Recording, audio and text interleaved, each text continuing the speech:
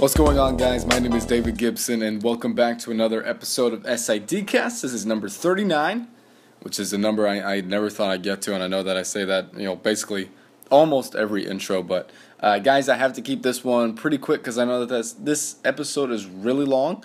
I'm kind of worried about uploading it, so I'm gonna, like I said, keep this short and sweet. Tim Hanson is our guest today. I have a list of people I want to have on the show on my phone, and it's an ever-growing list, and I swear people who keep volunteering, I'll get to you. And ironically, when a day after I created the list, Tim Hanson messaged me and said that he would like to be a guest, and I was like, yeah, I already have you down, man. It's just a matter of getting to you, so we waited a couple weeks, and then finally we're able to record, and we had this great long discussion that I really, really do enjoy, and I hope that you guys really enjoyed this one too. So that's where we will start today. If you guys haven't already, you can subscribe to the podcast on iTunes, and you can also follow us on social media using /SportsInfoCast, because SIDcast is already taken. And also you can follow us on Instagram at SportsInfoCast, or I guess you can just look up SIDcast. I'm not really sure how to do Instagram. Something I don't really kind of invest my time in, but something I'd like to change nonetheless. Next week we will have Jim Powers of Maryville, a fellow GLVC guy from my conference that I currently work in. He'll be on the pod, and then afterward we'll have one more episode, I believe, and then after that I'll be taking a break. And then we will have the 1-year anniversary campaign, to where I'm creating some things and I'm recording some stuff that I think that you guys will really, really enjoy. So it is exhausting. So if you don't hear much from me or see much of what I do, it's because I'm probably heavily invested with some golf and tennis we have going on here. We have some home soccer games. We just got done with a home volleyball invitational.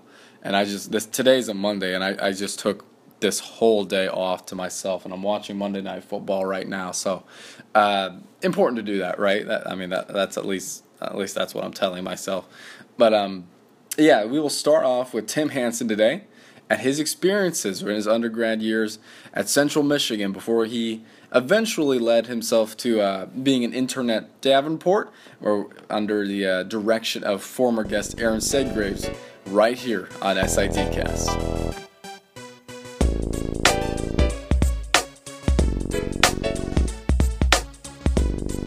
Well, Central Michigan, actually, it's not even that great of an answer, but my older brother, who I looked up to, especially as a teenager growing up, 3 years older than me, he went to Central Michigan, visited him a few times when I was in high school, always had a good experience there, had a lot of fun, was close with him, still am close with him, and at the time when I went to college, I actually wanted to teach and I wanted to coach.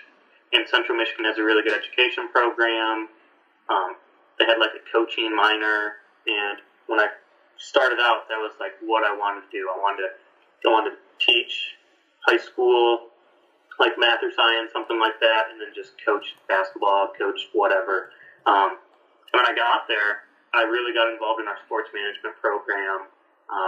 Actually, right away, I dropped teaching right away and did our sports management. And really, my first experience, I did an internship at a tennis tournament where I was PR media relations for that. And I really enjoyed it. One of my friends in sports management, part of SMA, Sports Management Association, he was my boss there, and he said I did a really good job. So honestly, my first experience, I never did sports info for Central Michigan. My first experience with it was as an intern at Davenport for Aaron Sedgraves. I remember I emailed him kind of out of the blue. I needed an internship, needed 400 hours for my final thing for my degree, and he's like, yeah, sure, come work for me. Grand Rapids is close to where I'm from. I'm from Greenville, which is a 30-minute drive to get to Davenport most days. So my first taste was really at Davenport. In the game, I remember it was a women's basketball game, and the women's basketball team undefeated at that time. I think they were like number 2 in the country, and they just went up and down. They averaged like 80-something points a game for women's basketball. They just pressed, they got after people, and they just dominated. And they tore it up, and it was like the first time I'd really seen like NAIA women's basketball game, and it was just like unbelievable, the experience, seeing the level of play. And I remember it was one of those where I just tried to take it all in because there was so much going on. And Aaron, he does a good job now at Cornerstone. When he was at Davenport, they do so much. Like, there was so much video, photographer. I think there was some media there. Like, there's just so much going on in first experience. That's what I remember sticks out, just this women's basketball team that ended up just rolling teams all year. I just saw a random game in December. The first game I saw, they just came out and just looked phenomenal. And that's really my first taste of SID work. I think I just like tweeted. I didn't even do much that game. I think I just was tweeting kind of updates every now and then, and on a little tiny computer, what were they called, like netbooks or whatever, and one of those, like, that was my first taste. Okay, so real quick, I want to know one thing. You didn't know what you wanted to coach? I mean, did you have some direction of what you wanted to coach when you went to college?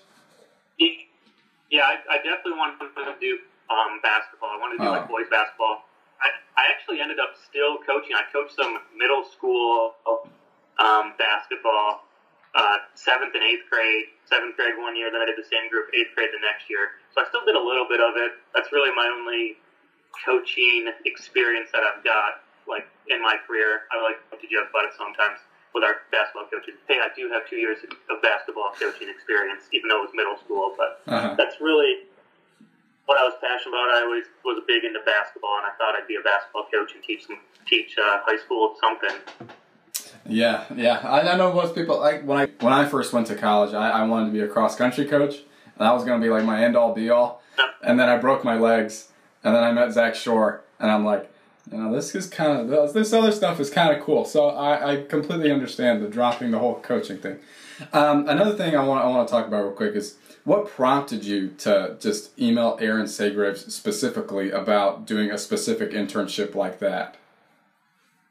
Well, I remember I was talking to my advisor, and I kind of knew, like, of sports info. I didn't really know a whole heck of a lot, but it was one of those, I wanted to stay in college, work in college athletics. I worked for the student newspaper, like writing, all that sort of stuff.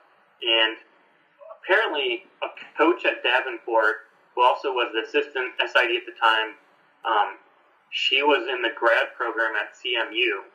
So it was one of those, like, we have this little connection. We knew of her that going in the master's program at Central. So it was one of those, like, just reach out to that school. We got a master's program student that is at that time an assistant coach for their softball program and the assistant SID. So just contact them. And I really didn't know Aaron at all. Didn't know anyone at Davenport really.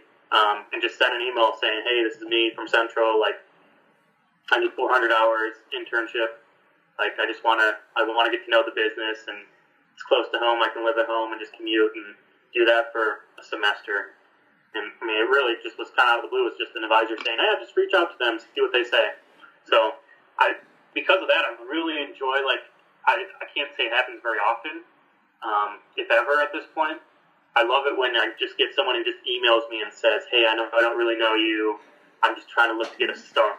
Like, yeah. I love those sorts of emails because it just makes me think of myself and my start. Yeah.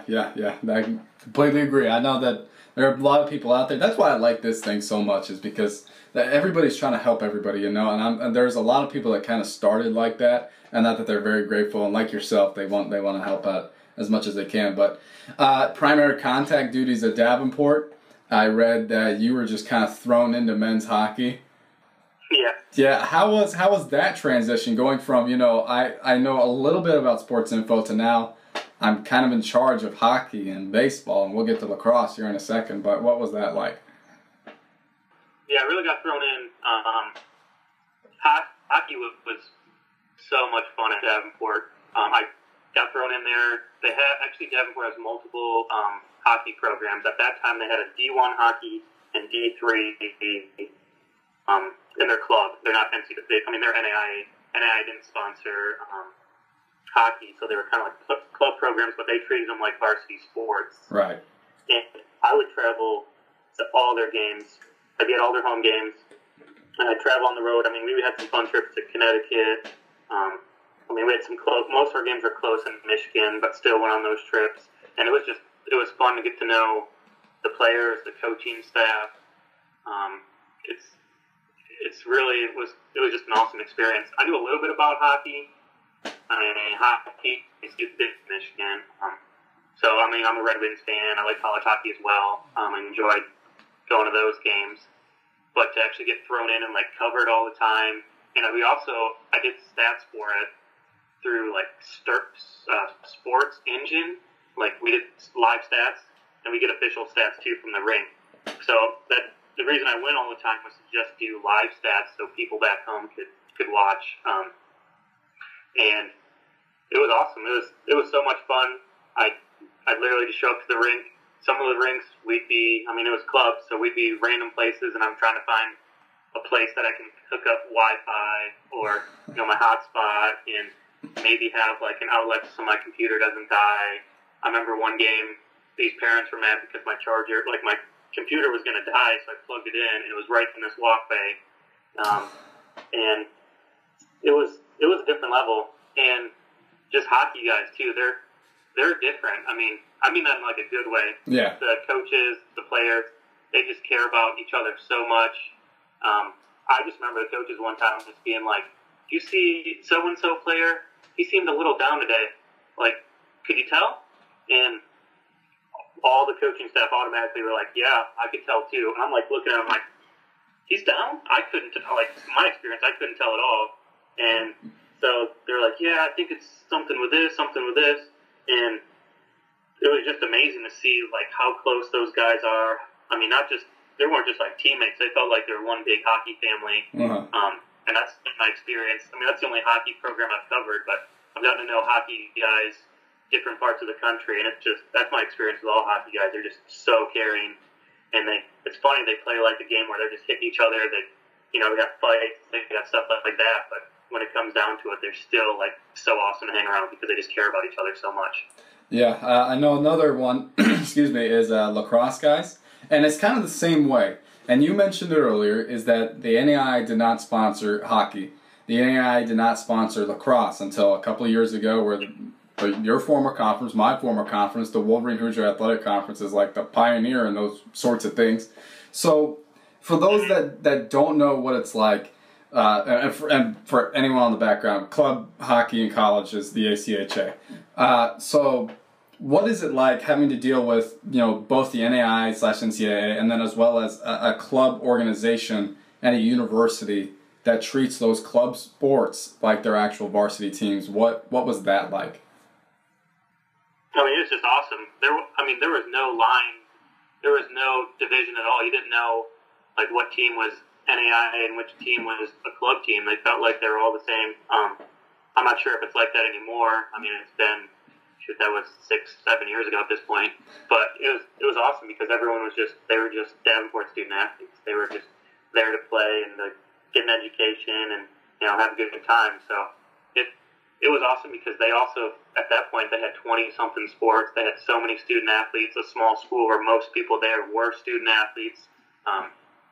So it was awesome.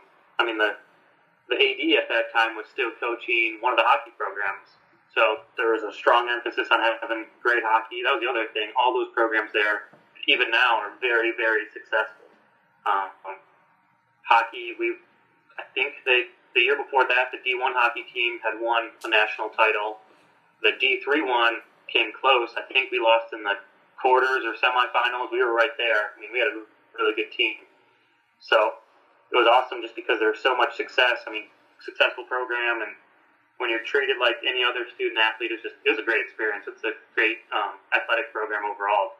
Whether it be I know at this point they're kind of transitioning to D2, whether it be those actual intercollegiate athletic programs and some of those programs. It's just awesome. So moving forward a little bit into your career, I'm curious what it was like, the job process was like getting the Fort Hays State grad assistant job? Were you comfortable moving away from Michigan and going to Kansas, of all places? So, how I ended up at Fort Hays, that semester when I was at Davenport, I just started applying for any graduate assistant position, any internship, just anything that I could find. I had a few interviews at some certain schools for GA positions, internships, paid internships. And honestly, I was getting a few, but I mean, I was applying. I applied more than 100 places. I know that. And then I didn't know anything about Fort Hays State. That was just one of them that I applied to. And they called me back, and they were very professional. They were very quick. Their hiring process, you could tell, was just very, very good. You can really tell hiring processes, how certain schools operate, and you could tell that was a school that really knew what they were doing, operated at a very high level, very professional. And honestly, I applied online at like NCAA Marketplace. They followed up, wanted to do a phone interview. I phone interviewed. I phone interviewed the week before I had graduation from undergrad. And I actually had 2 other interviews that week too. And they told me, I think I interviewed like on a Thursday. They said they'd get back to me by the following Monday. The following Monday, I didn't hear anything. I was kind of like, oh, I didn't get it. No big deal. They're probably reaching out to the person who got it. They'll accept it. But probably 24 hours, I'll get a call on Tuesday saying I didn't get it. And I remember Ryan, who's SID at Fort Hays, and he's still there. Great guy, great SID. He called me the next day. And he's a kind of small talk. We were just small talking, just, how's it going? And then he says, sorry, I meant to call you yesterday, but we were confused by who was going to call you. He thought the chair of like the Health and Human Performance Department, which is what the graduate assistant position was part of, was going to call. And he thought that Ryan was going to call. So he called me, and I'm just like, okay, what is he going to tell me? What is he going to tell me? I felt like he probably was talking to me for like a minute. It felt like 30 minutes. And he offered me the position. And I remember I didn't even think about it. I said, all right, I'm in. And I remember Ryan's response was, really? I was like, yeah, I had all the weekend to figure it out, to think about it. I'd actually never been to Kansas. I mean, they heard me on a phone interview. So I remember I was just super excited because I had a graduate assistant position lined up the week. So, like you said, or like we kind of talked about before, but I want to know a little bit more about what the process was like moving from Michigan, a place that you've always been. Like you said, you've never been to Kansas. So what was that logistically like and personally for you to just kind of uproot yourself and move to a different part of the country at a young age? Well, it was actually probably easier than I thought it'd be. It was really nice. They had another graduate assistant in sports info at that time, Doug Sell, and he contacted me right away and said, hey, I got an open spot in this house that I rent. And I'm like, okay, what can I afford? And it was so cheap. It was Hays, Kansas rent is very affordable. I mean, we were on the cheap end. Most people, they didn't spend more than $200 a month for whatever place they were renting, and we spent less than that. So that was lined up quick. And then moving out there, I started August 1st, and that was I think it was a Tuesday. And I moved up that weekend, and I have a Dodge Magnum, and I just remember I loaded up that with a twin bed, a bag of some clothes, and maybe a few other things I could fit, which I did find out you can fit a twin bed in the back of a Dodge Magnum. That's really cool. I've used that a few times to my benefit. I still have that vehicle. I remember I just drove out there, and for the first week, it was just, I had my bed set up, a suitcase with some clothes. I think I had a few suitcases. And then the following weekend, my parents drove from Greenville, Michigan to Hays, Kansas. It's like a 13-hour drive with the rest of my stuff. And, I mean, I was a small bedroom in a small house. There was 4 of us. So I didn't have much. I didn't bring much. So it was actually pretty easy. I remember when I first pulled up, I called Doug, and by the time I pulled up, he was outside along with my 2 new roommates, and they were out there just ready to take everything out of my vehicle. And I was like, if this is how Hayes, Kansas is going to be, this is going to be a really fun experience. I think we shook hands and they're like, all right, let's take this stuff inside. Very helpful.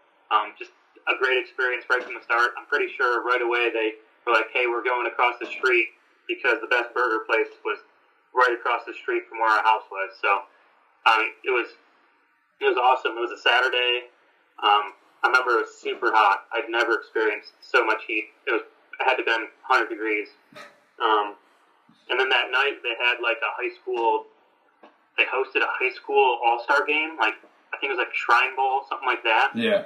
So right away, I remember Ryan was like, if you want to work that, you can. I'm like, first Saturday night, I don't know what else we'd do. So I remember I helped out that first football game because they did stats for it, if I remember correctly. Yeah, they did stats.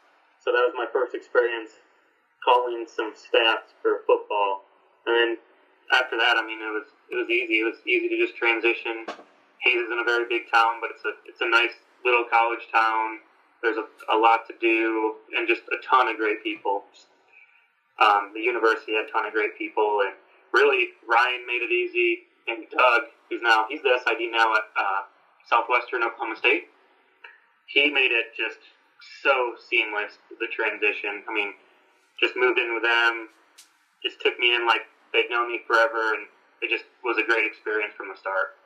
But while you were at Fort Hays State, I noticed that you had some of your publications were actually, highly acclaimed.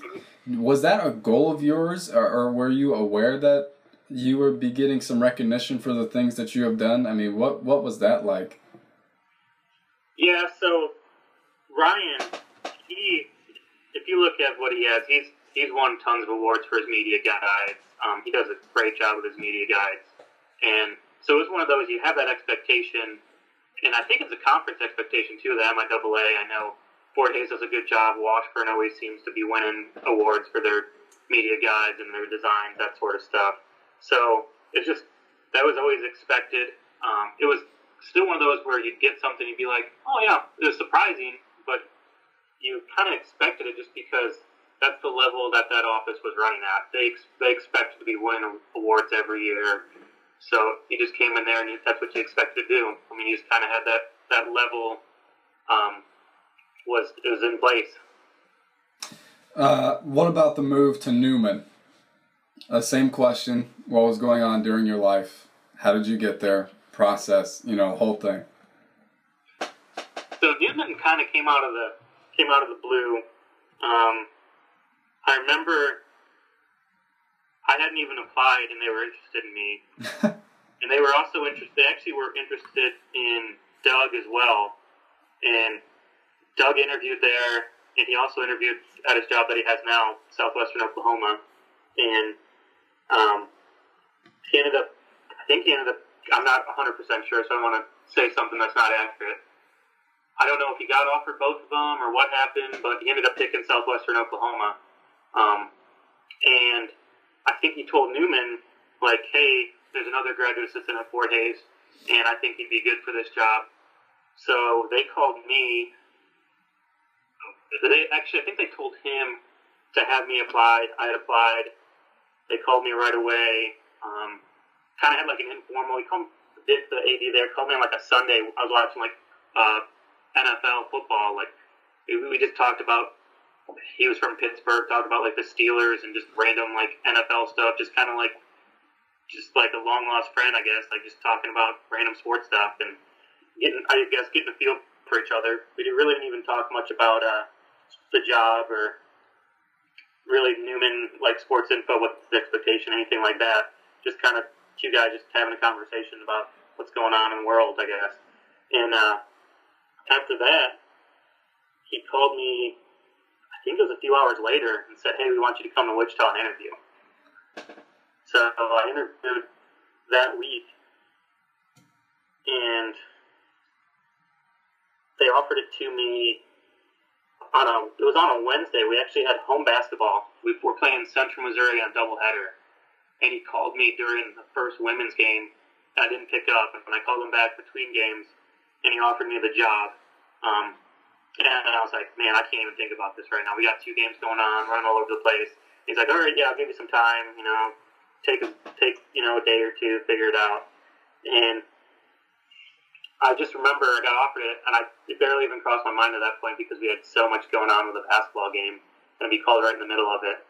And so yeah, the next day I remember I ended up calling him back, super excited to take it, super excited to go to another. I mean, I went from maybe 2 years and being in Kansas and seeing where else I go to end up being 5 years almost total between Hayes and then Wichita. But I remember I was really excited because Wichita, it's a pretty big place to live. It was in a nice area town. It reminded me a lot of where I was from in Grand Rapids area. It reminded me a lot of Grand Rapids and everything that they had going there. So really it was happened so quick. I just remember it happening very, very quick. And it was one of those I couldn't even think about it. And by the time I got away from 2 basketball games, and it's kind of like, wow, this is a big step. This is an awesome thing to be offered a head sports information D2 job at 23 years old. Mm-hmm. So it was very easy to take after that. After thinking about that, I mean, I talked to my parents, talked to some other people. I got some thoughts. I have a few people. I remember I talked to Ryan. I mean, Ryan's huge influence on my whole career. And then I remember I talked to Aaron as well. Those 2 are by far my biggest mentors as far as sports info. Those are the 2. I feel like if I'm making any decision in my career, and sometimes even just in life in general, I always want those guys' their input and their thoughts on it, just because I know I just respect them so highly and what they've done with their careers, and not only their careers, what they've done with their families and their lives outside of sports info. So I remember I talked to them, and they said it'd be great. I remember thinking like, oh, I'm going to leave softball, baseball, like that kind of stinks as being the only GA at that point for Fort Hays. But I mean, Ryan was real supportive, and it was one of those. He's like, GA position, that's only for another few more months, and then after this, you'd be looking for a job anyways. So he was really understanding, and it made it really easy for me to just make sure I had his support and talk to the right people. And they said, it'd be a great first step, first like full-time job. So it's really how it came about. Hang on, I gotta pause to take care. Stop it. To take on a couple of things that you said, stemming off of that. I want to know, and we haven't talked about this in any other podcast, where your mindset was at as far as where you saw your life was going. I mean, where did you think you would end up? What were your goals at the time of your GA? I mean, did you ever see yourself being head of a D2, like you said, at the age of 23? No. I thought I'd be, like a GA, 2 years, be done with that, become like an assistant at an NAIA D2, something like that. Like, at that point, it seemed like there was a lot of D2 assistant jobs that were close to being open or coming open, or the possibility. So I thought, I'd be a GA, maybe get something like that, maybe have to take another paid internship type thing somewhere. I really did not expect to be sports information director at a D2 program at such a young age. And then to have an assistant AD title as well, it was just a feeling like if you asked me that a year prior, maybe even 6 months prior, I would have said, there's no way. So it was just an awesome feeling to get a position like that at that age. Another thing that has crossed my mind here, how common is it for schools to actually reach out to potential SIDs that could possibly work for them? How common is that for job seekers out there? I guess it just depends. I mean, I think it's easier regionally. I'm sure I wouldn't expect someone from across the country that barely knows who I am to reach out. But I can think of places that have reached out, that are maybe in the conference, in the region, that we might have crossed paths, we might have played each other, or, gone to a game and experienced it and like what they saw, like stuff like that. Especially at the same level. It just varies so much depending on circumstance, the school, location. There's so many variables with that. But I know there's a lot of SIDs. I talked to other SIDs about positions. And I know it really just depends on the situation too. Like I know when I left Newman, I had a lot to say as far as helping them find someone to replace me. And I know that seems to be what I think is the most common is someone leaving and then that person leaving helping out to try to find a good person to replace them. So I think that's the best way to really get a job if you're looking to network with people, to really find something new. I don't think it's really that common to have like an AD just reach out to you directly for jobs, but I think people at the sports info level to work in those positions, and most of those guys have a better idea of what might be a good fit for that position, who might be a good fit for that position, and really what the expectations are, and who can really come in and do that job. Okay, all right. That sounds reasonable. And like you said, right before you took the Newman job, and I promise we'll move on from this here in a second, but how important is it, like you said, you talked to Aaron, you talked to Ryan, how important is it to have those mentors and those people that you can talk to in your professional, development? Oh, I think it's very important. It's probably one of the most important things to have. Big decisions, it's hard to make by yourself, or really to step back and have perspective on those decisions. You might see like, oh, this is great for me because of this, but then you talk to someone and they help you understand other aspects of it, maybe outside of just specifically for the job. They will help you look at it more, maybe family life-wise or personal life. That balance between actually having a life outside of sports info, or still being a person that can be identified as something more than just a sports information director. So it really, my mentors really helped me, I guess stay balanced in my life, balanced as far as my emotions. There's always the ups and downs of stuff going on. So just stuff like that, I feel like they really just help give balance, and also they seem to be some of my biggest fans. So, everyone likes to have someone kind of cheering them on or following them and, helping them push along. So it's just, they're very important. And it's one of those, like, I know I've had some great ones and still do have some great ones.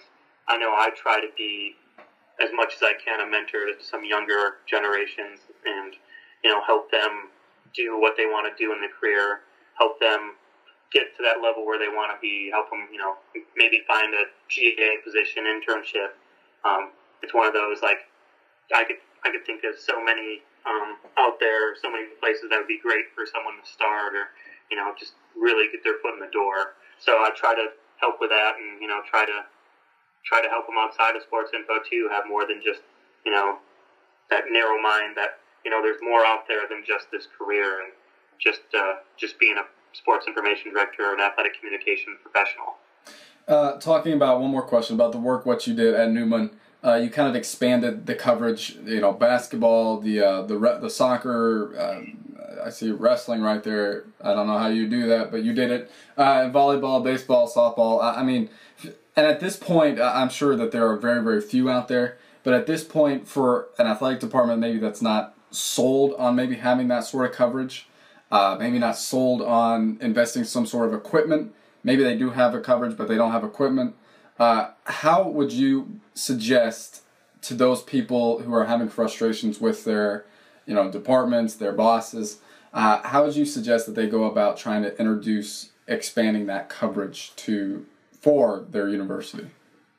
Yeah, I can speak about frustration because it took a year, took more than a year to even get an upgrade, and it took another year to really get to a level where I was happy with when I was at Newman as far as our streaming.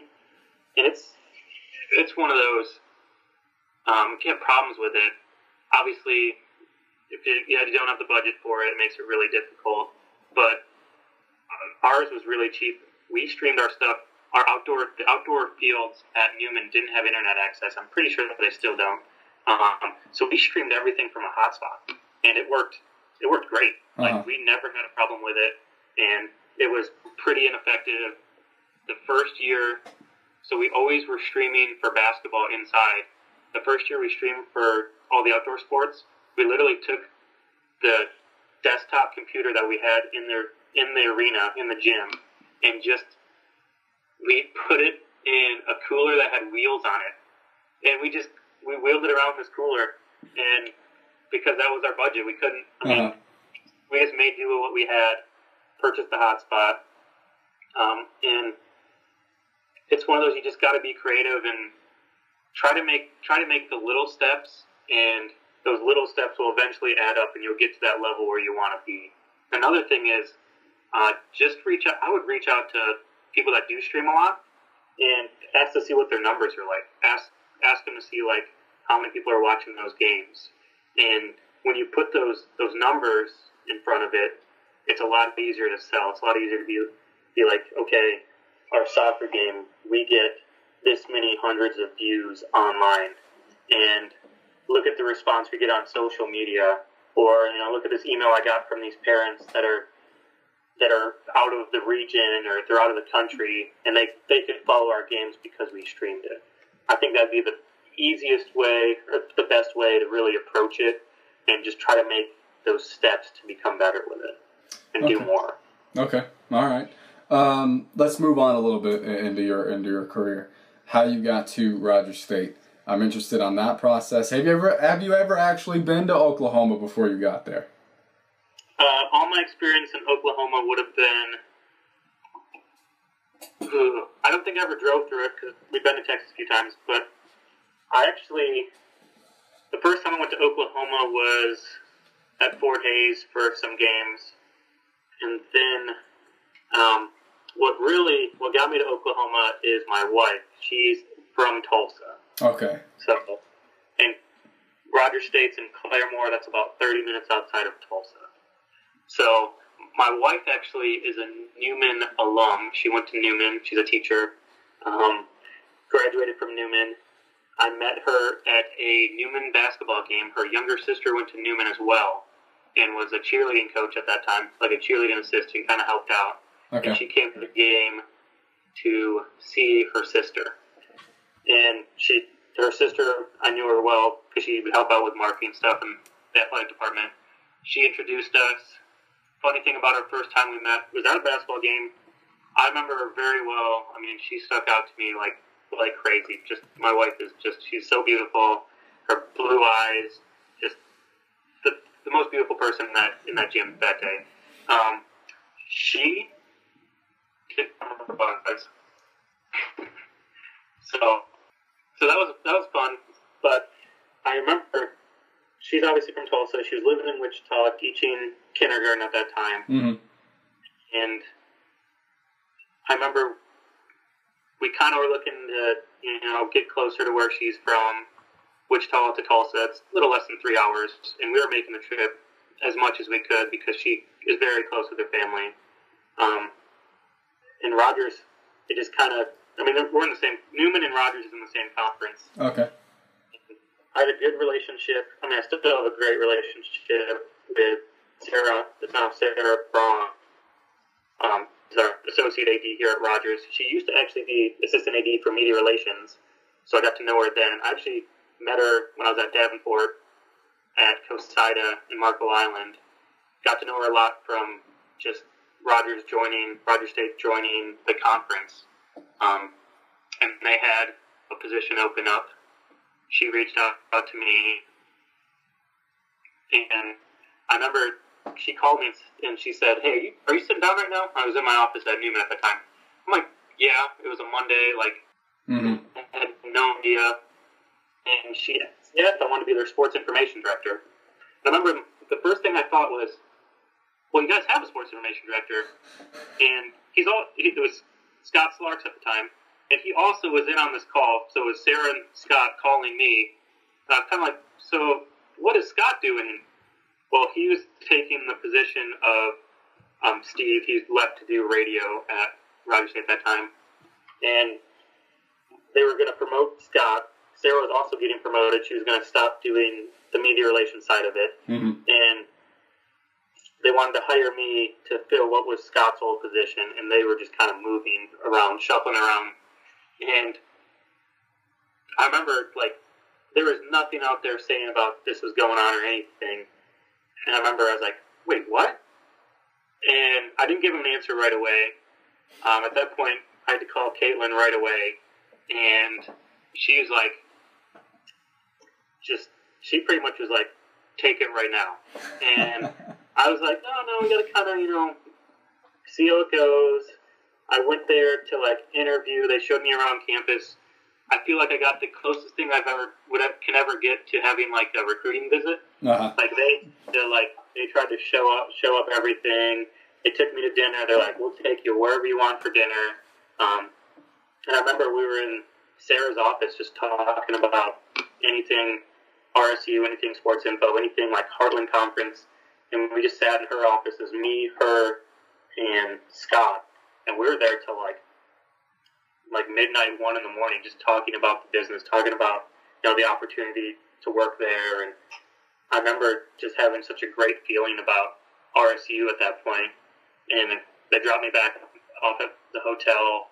The next morning, I just drove back to work at Newman. And I remember I talked to Caitlin, and it was just an amazing experience. It was one of those where you just knew it was the perfect fit. It was the perfect opportunity that allowed us to get close to home for Caitlin. And it was one of those, I couldn't tell them fast enough how much I wanted to be there. And then the best part about it, too, like, that was so out of the blue. I mean, it was like in October. I started in November. Caitlin teaches kindergarten, and she kind of had the same experience. At first, she was going to keep doing what she was doing. We were just engaged at that point. We weren't even married. She was going to just live where she was still living with her roommate and just teach, and then try to get a job at the end of the school year. Well, the school where her younger sister and brother actually go to, they had an opening. They had a first grade teacher just leave in the middle of the year. And her mom was like, well, my daughter teaches kindergarten, and her fiance just got a job in Tulsa, well, outside of Tulsa. So she's looking to get back in the area. And she kind of the same thing, called her up, wanted her to come, be a first grade teacher. They were kind of scrambling. It's hard to get a teacher in the middle of the year like that. Yeah. And it's one of those, it was meant to be that we were going to come to Tulsa at that moment, to just have two opportunities out of the blue just reach out to us. I mean, that's within a few months of each other. It's one of those, we look back and we're like, we knew it was just the perfect situation, and it's really was meant to be for us, for both of us. Okay. All right. Well, that's a nice story. At least Yeah. you're supposed to be in Tulsa. It does sound like that.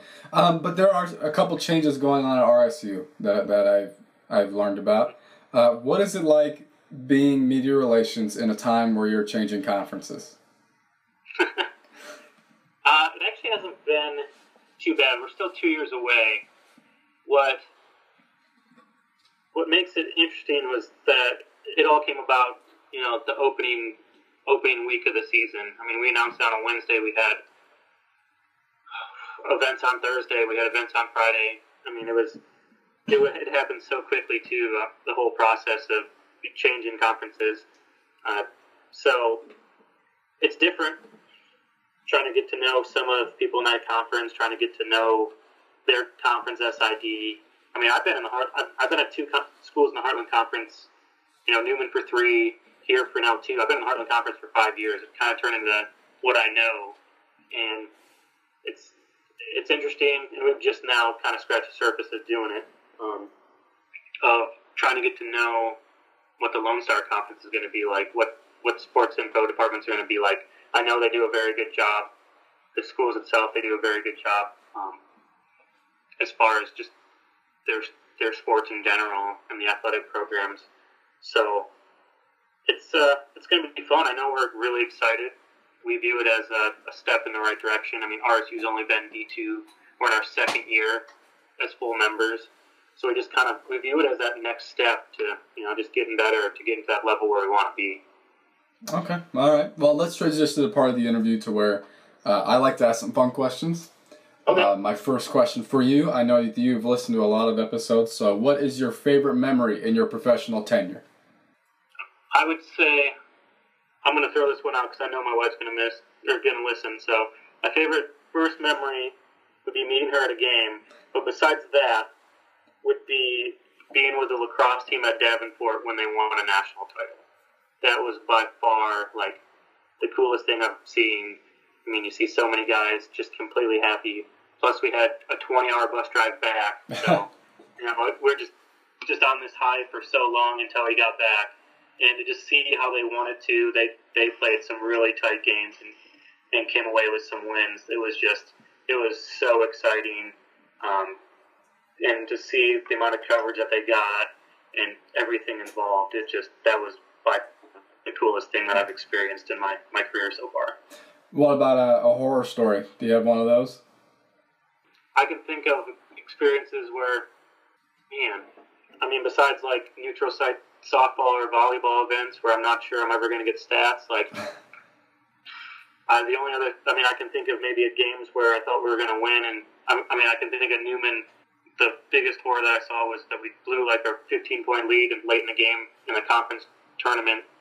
We still ended up making NCAA tournament, so that was nice. But we blew a lead that was, and I wasn't there. I was following on live stats, and it was one of those you refresh it, and you're like, did they put points on the wrong side? 15 points to tied happened really quick. So, but the only horror stories I can think of is either softball, volleyball, neutral site early on when, looking at some stats and realizing whoever was doing it couldn't read our numbers. We had some bad numbers at volleyball, some white on white numbers. So oh yeah, I can think of some of those and restating some of those. And I can think of also having 3 events going on at the same time at Newman. Little baseball, softball, basketball at the same time, and trying to figure out what to do there. So those are the closest thing I'd say to having a horror. Bad memory, I guess, bad event. Okay. I like to forget the bad things. I like to, try to stay positive and, think about all the great things that I've done. All right. So, next question. When you look around, your conference, Division II, maybe in the country, and you look at an SID and you say that's a good one right there. What are some things that they do or some characteristics that they have that make you say that? I'd say a lot of it is just seeing, it's not even necessarily what they produce, but seeing the respect that they gather from other SIDs. So what I think the most highly of, it's because you can tell they have the respect of their peers, they have the respect of their coaches, their athletic department, their whole institution. There's ones too. I think they do a great job as far as they're great writers. They're great with graphics. They're great at just promoting their programs, getting themselves in the local media or national media at some point. And but really just seeing guys out there that they have that respect of everyone in the business, and you just look up to them because you can tell there's so many people that look up to them that you just know they do a great job. I try to follow a lot of what people do, and I'll notice what people do, but I really notice what others think of each other in the business and how highly someone's thought of because so-and-so knows them and knows what they did at this stop or knows what they did at this stop. It's great to see so many people that get recognition from each other and to know that they do just a phenomenal job. And there's so many SIDs out there that do an awesome job, and it's just there's so many out there that I wish I knew more of them, honestly, and could just see what they're doing, and maybe just on social media just be like, hey, love seeing what you guys are doing, or love seeing what you're doing out there. It's just there's so much that goes into it. Okay, all right. What's one thing you're interested to learn more about in this profession? Besides I'm kind of at that point where I feel like I want to get better at, I'm getting decent at doing graphics and seems like everyone's trying to do more motion graphics, that sort of stuff. So that's like my new project, just to try to learn how to do more of that. Really, it's just to try to learn more about just what's out there. I've been D2 for years now. I mean, I have a little experience NAI. I went to a D1 school, but really try to learn more about those departments that are, what are they doing at D1? I mean, what's a small D3 one-man shop? What are they doing? What's kind of expectations? Really just, I guess, try to diversify how people know to know what's going on out there. I feel like my region, we all know each other, what they do, and it's pretty similar. But then I go out and I see some other schools that are, maybe they're D2 out on the West Coast or out in Northeast, and I see something they produce. I'm like, whoa, that's different. That's something I haven't thought of. So really, just looking to expand and see more, and get to know more people in the business and what they're doing, what they're producing, and try to stay like on that cutting edge and innovative and see what's really going on out there. What's one piece of advice you give to a student going into this profession? Do as much as you can. Reach out to as many people as you can. Really don't feel like anything is above or even beneath you. Like, just go out there and try to do a good job of what you can get. If you need to just get an internship to get a start, or be a student worker, just go in there and try to be a sponge. Try to absorb anything that you can you can pick up on. And even if it's something you don't think you need to know then. Like, there's a few times I look back, I'm like, man, I wish I would have really tried to absorb more of that information and so I could use it now. But just really try to learn from as many people as you can and learn as much as you can. And then really to develop those relationships with people. I know I have a lot of friends in the business just from kind of developing Twitter like conversations or anything on social media. I mean, one of my best friends in the business, we liked what each other put on Twitter as far as what it was related to in the business at that point. And now, like, she's one of the first calls I make if I have any questions or maybe Ben or what's going on. So I'd say, especially early on, I can look back and think, man, I don't know that many people in this business. But if you just get out, reach out to people. I mean, send an email. Send. Everyone loves letters. Like, send a letter. Like, if someone sent me something, just like, hey, I'm so and so, and it came right to my desk, I got in the office, I'd be like, this person really wants to be in this business. This is really someone I want to get to know and really help out. So yeah, just reach out to people and try to grow your network. You never know how they can help you, whether it be future career, like maybe some jobs out there, or whether just help you grow in your knowledge of what you need to know for the profession. Work-life balance. What do you do to have fun? What do I do to have fun? This is a fun one because I feel like I married the perfect girl because she does not really care about sports unless it's gymnastics, which if you saw her, you'd understand. She's a tiny little former gymnast. She loves gymnastics, which is definitely outside of my comfort area of sports. So that's cool to see. So outside of work, and we live by our family, so we have a lot of family time. I can think last night we hung out with her family. The funny thing is my wife has no interest in sports. Well, I wouldn't say no interest. I mean, we go to games together. Mm-hmm. We actually are season ticket holders for a small summer soccer program and soccer club in town. So that's like our sports togetherness in the summer. And that's always a lot of fun. We get a few RSU guys on that team, a lot of local Oklahoma players and just some good D1 players. But we like to read.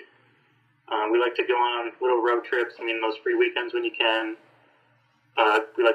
We just went to Dallas the weekend before. Went to Kansas City. I can think of just going to like places we can drive to for the weekend and just getting away.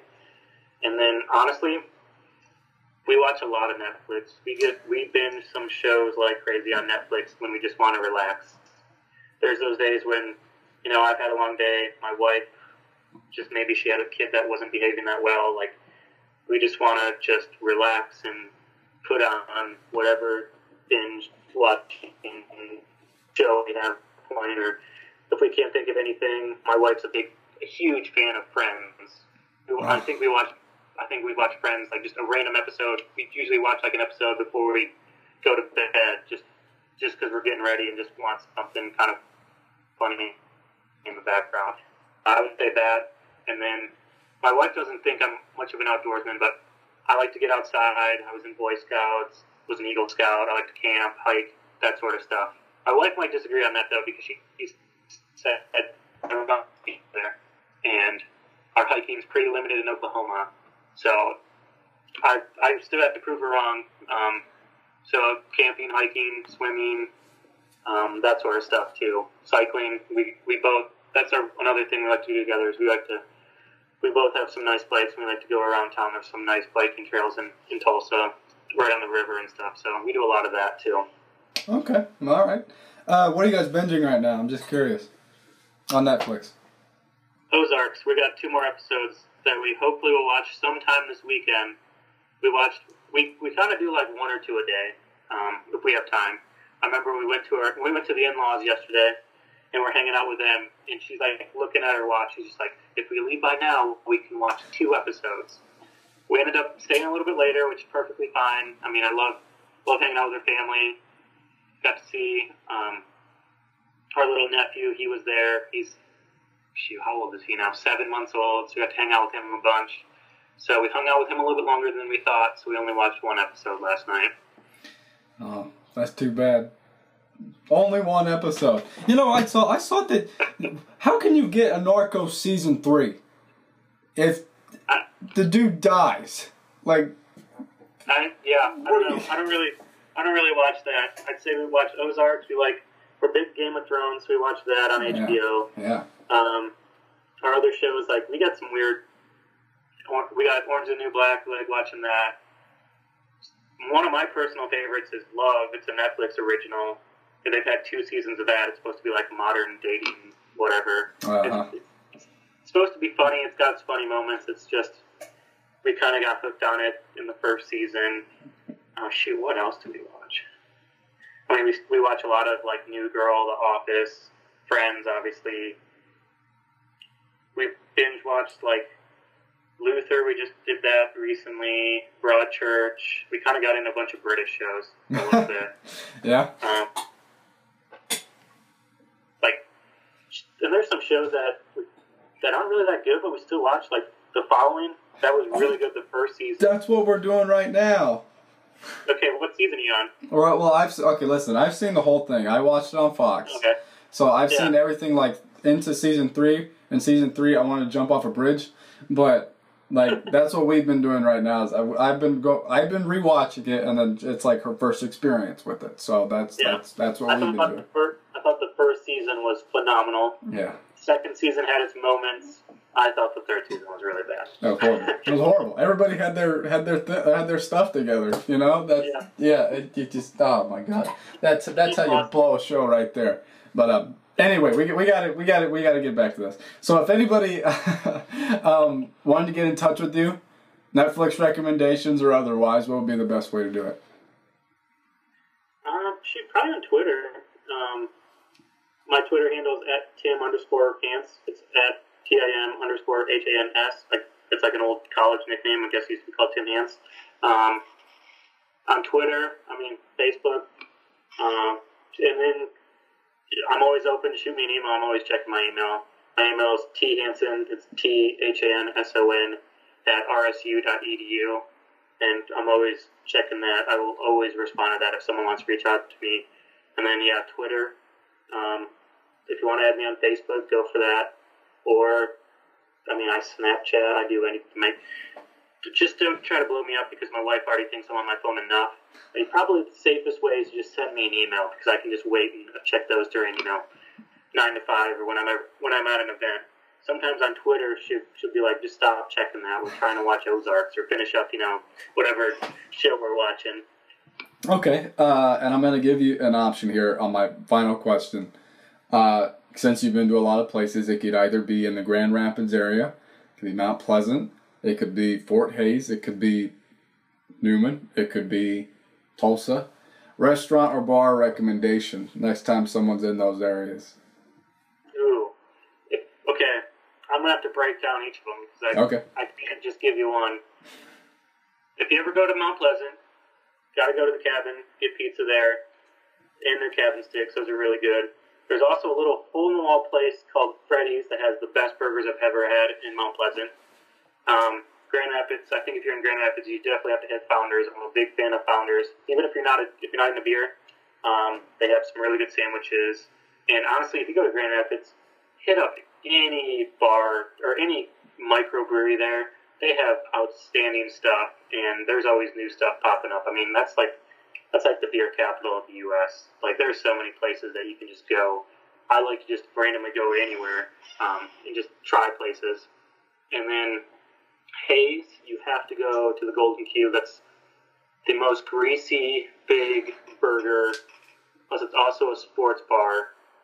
And if you go to it, look right across the street, the corner, there's the bar, there's a church, there's a liquor store, and they're out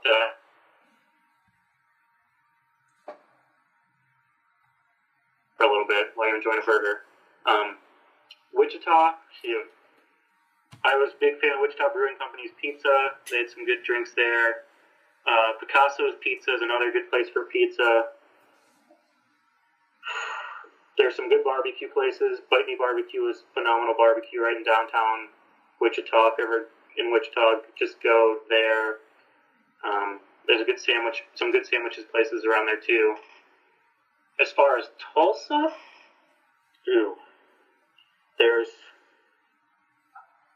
I kind of live by where University of Tulsa is, so I like Pie Hole. It's kind of like a college, kind of got a college pizza place feel to it. We like that. Go downtown, there's Elgin Park, has great pizza, great place to watch games. And then there's some hole in the wall. If you want really good Mexican, it's called Don Francisco. It's a very, very hole in the wall place. They will give you the best Mexican, just like tacos, little stuff. And it's in an interesting area. There's actually two of them. Best tacos, and then the best burger, I think, of anywhere on this list, which I might be splitting hairs because the Q burger is really good. Mount Pleasant, Freddy's got a really good burger. But I'd say the best burger you have to go to, it's called Fat Guys in Tulsa. Get the fat and juicy. They literally take two patties, and you can put whatever you want in between it, and they put those together. And they call it the fat and juicy because you have to like poke holes in it, because when you take a bite, that stuff that's in the middle, and there'll be like cheese, they'll put like your mustard, tomatoes, lettuce, they'll put it all like in the middle of it. That stuff will just, it can explode out of there. One time I took too big of a bite, and my whole back end of the burger just flew right out of it and flew right against the wall, and it just went everywhere. Gross. So, but that's by far my burger recommendation. Apparently I got a burger. I love burgers because I think I recommended a burger in every town. So that's a place you definitely have to hit, and it's right next to where One Oak Field is. So if you want to see a AA soccer game or USL or a AA baseball game or USL soccer game, it's right there too. Plus, I mean, I think downtown Tulsa is a lot of fun. There's other places to hit too.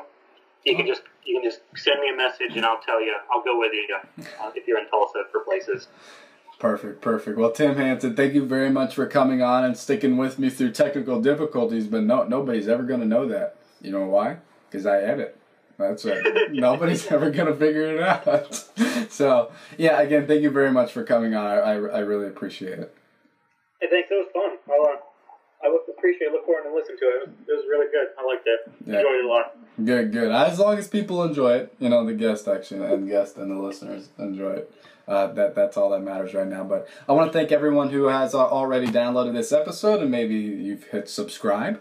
Maybe, just maybe. Think about it twice and then do it. So, but while you're there on iTunes, I need you guys just a small little favor, and I promise it just takes a couple seconds, and it's going over to the rating and reviewing section and just giving a 5-star or 1-star. It doesn't matter. It really does help out a long way in iTunes' algorithm, and it also keeps a track of stats. Apparently, is how they're doing that sort of thing. And if you haven't already, Go ahead and follow us on Twitter, like us on Facebook using @SportsInfoCast, because SIDcast is already taken, but not for long, because I'm thinking about trademarking it. So take that, whoever the heck Sidcast is.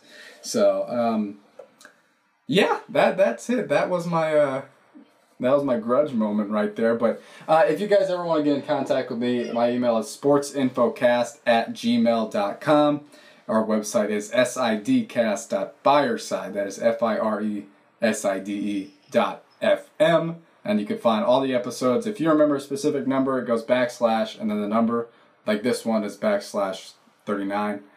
Next week we'll have Jim Powers from Maryville on the pod. So thank you all for listening, and we hope to catch you all in the next episode.